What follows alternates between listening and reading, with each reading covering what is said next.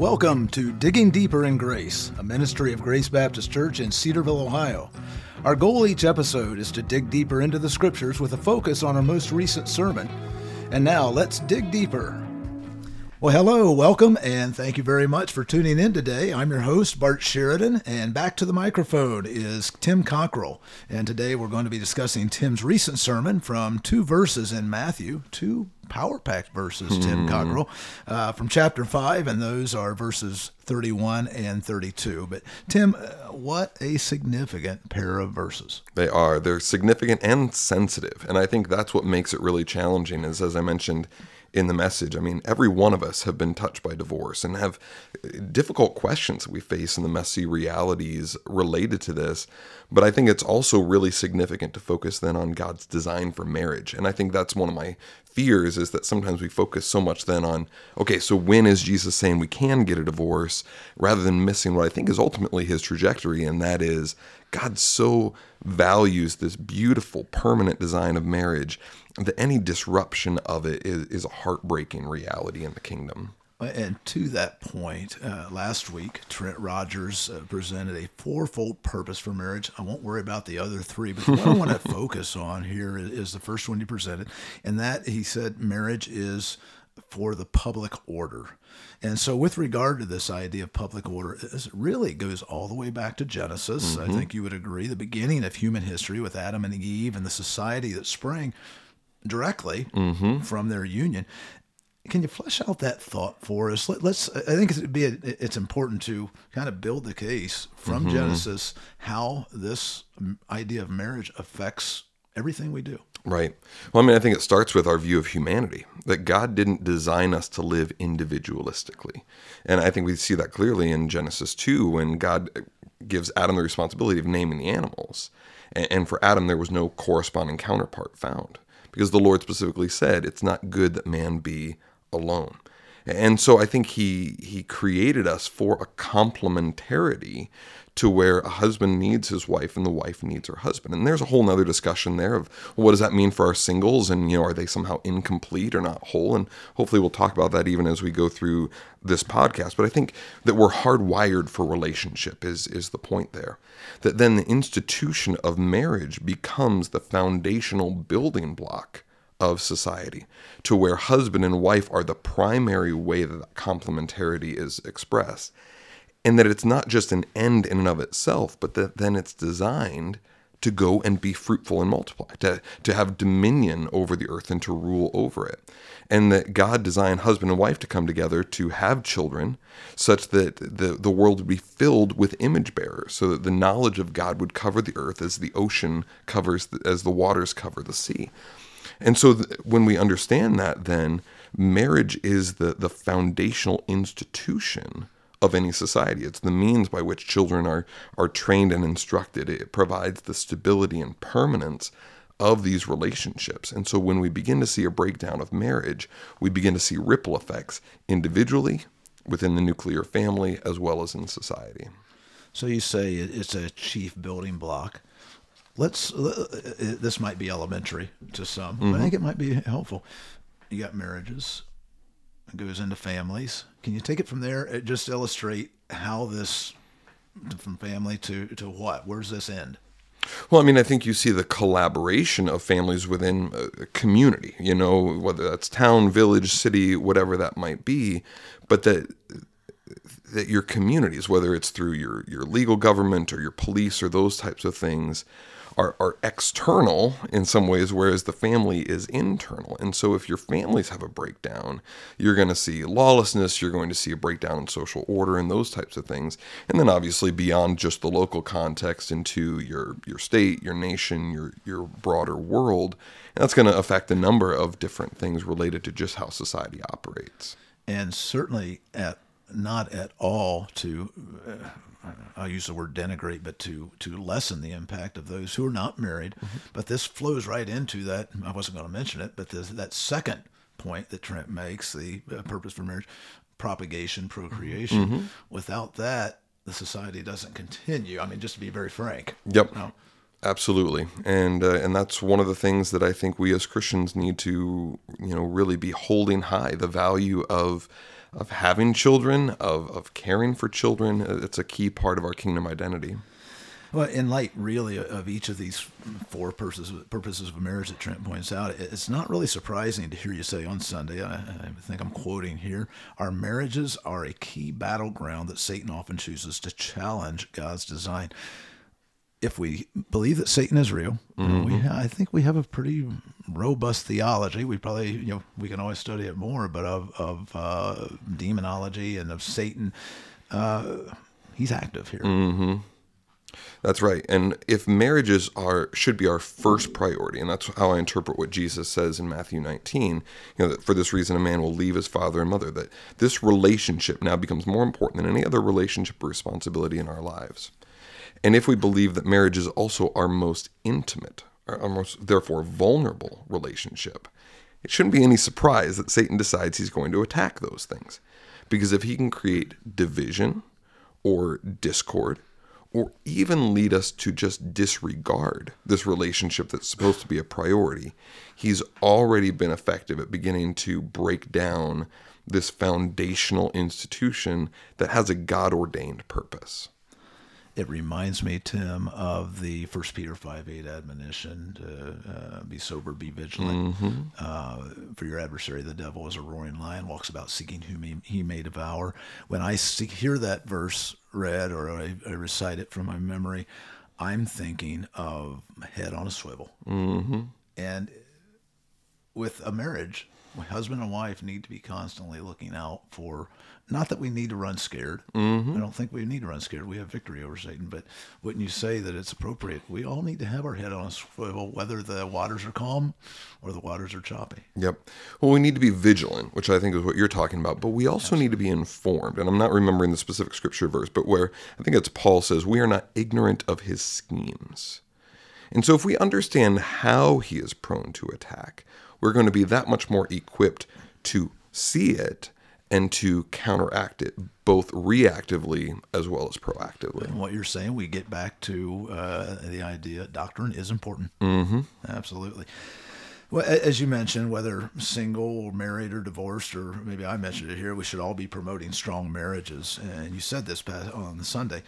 Can you talk about ways that maybe you've seen or I've seen our churches fail in this pursuit? And let's face it, we have. Yeah. And we hate to start with a negative, but I think until we recognize some of those shortcomings, we maybe can't see some of the positive priorities we ought to be pursuing. I think one that immediately comes to mind is we kind of just assume everybody's probably doing okay, and that we don't actually address the topic of marriage until things already are at a critical level. And I know I've counseled couples like this. I'm confident you have as well, to where it's like, man, if we could have gotten a hold of this couple 5 years ago, Absolutely. If we could have addressed these things in a premarital way, we would have been much more equipped to deal with these patterns when they were still small. But now this tree has taken root, if you will, and in order to do it, there's going to have to be a lot of excavation that's going to get really messy and difficult. I think another way that we can fail to really support marriages in the ways that we need to is that we sometimes don't provide or encourage people towards small group environments in which they are personally known and authentically vulnerable. To where we feel like we just show up to church and everybody else's marriage is fine, everybody else is doing well, and so we kind of just go subterranean. What's wrong with me? Yeah, exactly. And that we say, man, that husband sure seems to lead his family well, and that wife never seems to disagree with her husband, or whatever it may be. And so therefore we just kind of operate in a fake way, rather than using our small groups to do that hard, messy work of ministry in which we're doing the one another in both the encouragement as well as perhaps the confrontation. I think another way that sometimes churches can struggle related to marriage is failing to understand what God teaches about divorce. And that can have two different ways that it can present itself. One, we listen sympathetically and endorse unbiblical divorces. So in other words, we maybe are so eager to be compassionate, not wanting to lack empathy, that somebody comes to us and they're unhappy, they're in a loveless, miserable marriage, and so we want to tell them, that's fine, you go ahead and pursue a divorce, God loves you and we love you too, rather than actually upholding that covenant of marriage. On the other extreme, I think one of the dangers that we can have is that if somebody does have biblical grounds for divorce, that even if we give kind of reluctant permission to do that, we then begin to treat them almost as a second-class citizen. That there's a stigma associated with that person, as if they're now no longer whole because of the ways that they've been sinned against by their spouse. I think one last thing that I would say is just simply a deficient theology of singleness. And so that might seem like an odd answer to your question of what are some ways that maybe we fail to uphold marriage. But if we uphold marriage as if it were the brass ring, as if, man, that's where you really become whole and that you are somehow incomplete until you're married, well, then what we've done is communicated to our singles, your whole life ought to just be lived in anticipation that maybe someday you'll get married, rather than having a more complete view of humanity and complementarity that allows the church to play a vital role there as well. Another thing that comes to my mind, Tim, is the whole idea, and I think through what are some other ways, other marriage traps that it's easy for a church like Grace Baptist Church to fall into. We have a high view of marriage. Certain churches and offshoots of churches, sects and so forth, polygamy, celibacy within the priesthood. Think of the Catholic Church, of course. Another area I see is an area where we take a passage or passages like the Ephesians 5 and 6, and we look at it and we say, well, this is how marriage should work. The husband's in charge. The wife falls in line. That's one example of a trap that we can fall into. Can you think of others? And things that we really need to guard against? Yeah, I mean, the first one that you just mentioned certainly is true, and that is a misunderstanding of roles within marriage, either to flatten it so completely in an egalitarian way that there's no distinction in roles, or to make it such a hierarchy of disparity of power that the husband really gets to be the dictator in the marriage, if you will. One that I think is pretty pervasive in American churches, I don't know whether it's true at Grace, although I'm sure that it has influence, and that is just to view marriage more as a contract than a covenant. That we approach marriage with this idea that it's supposed to do something for me, rather than do something in me. And so I approach marriage then to say it's to make me fulfilled, it's to provide happiness, provide financial security, blessing of children, companionship, all those things. But implicit in that is the idea that I'm willing to pay a certain cost as long as certain conditions are met. And also as long as I get paid. Right, exactly. So if those conditions, if the benefit I'm receiving is roughly equivalent to the cost that I'm paying, then that contract feels like we're both upholding our end of the bargain. But if the other person no longer is fulfilling my expectations, well, then we become quick to say, well, I ought to be able to get out of this contract because it's no longer fulfilling what I'm expecting it to.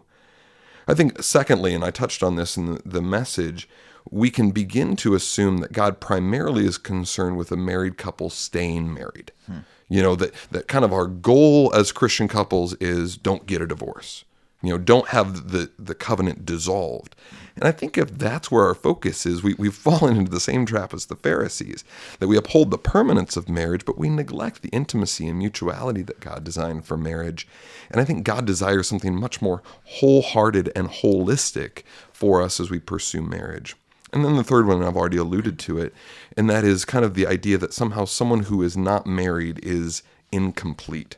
And therefore, we may not even articulate it, but we reflect it in the way that we approach things, either with young singles or even with older people that are widows or widowers, that we treat them as if, well, I'm not going to invite them over because they're just a widow or they're just a single, and they then feel kind of marginalized or ignored. Awkward. Yep. And that's what we often think, isn't it? I mean, it's just easier not to have to deal with that because it doesn't match up. Right. I fully hear what you're saying. Tim, you very graciously mentioned that marriage is a hard topic for some to discuss or all of us even to consider. People who are in difficult marriage situations, those who have divorced, whether scripturally or otherwise, those who are not married, who desperately want to be. Can you encourage that person just a step further in the context of this greater discussion of marriage? Yeah, that really covers a wide range of people. So let me just kind of start with a couple of things that's going to apply to everyone in all of those categories. And that is something that's just going to sound so simple that it's simplistic, that it starts with the gospel. That whether we're in a broken marriage, a strained marriage, or we are not married or not yet married, I think we have to first of all have a proper view of our identity in God. That is, that God has forgiven the unforgivable in us, and that he has faithfully loved us in our unloveliness. And so let's just talk to the married couple right now. That as you interact with your spouse who doesn't always behave in lovely ways, or that requires you to forgive them. Are you talking to Katie here? Well, we're speaking completely in hypotheticals here. That God is never going to ask us to forgive someone else for something more than he has forgiven us. And I think that's where it comes back to that idea of meekness, that we have a level of humility that leads us to gentleness and graciousness with other people. I think then the next thing I would say is that whether you've been divorced or whether you're in the midst of a really difficult season, God in his power and his grace redeems our past and uses our present to grow us in our relationship with him. So no matter what hard realities we've been, no matter what past hurts or present pressures that we're facing, God is at work in those to make us holy. And if we begin to kind of orient our perspective toward that rather than just how do I get out of this difficult thing, or how do I even get back at this person who hurt me, I think that helps us to have a more gospel-focused approach. And I think finally then I would just say for whatever season you're in, whatever situation you're in Christ, you are loved, you are accepted, and you are whole. And that if you are in a season of singleness, that the church is designed to be a community for you just as much as it is designed to be that for married couples. And so just learn to rest in him and be faithful to God in whatever situation you find yourself in. And I think that's going to uphold both the beauty of the gospel and the picture of marriage that we've seen. Wouldn't you say also something that comes to my mind as I hear you talking, a challenge to those who are married? And let's face it, it goes into our discussion of race relations or any type of situation where there are opposing viewpoints or conflict, potential conflict. I don't see this as so much conflict, but just reach out, cross those lines that it may be a little awkward to have somebody who is not married in your group of 7. And not 8, or it might, but reach out and really be sensitive to that fact that we don't always include everybody in our social circles. It's easy not to. It's easier not to than it is to. And I would even say that goes both directions. It does, because I think if you're a single person, you may feel awkward inviting a married couple over.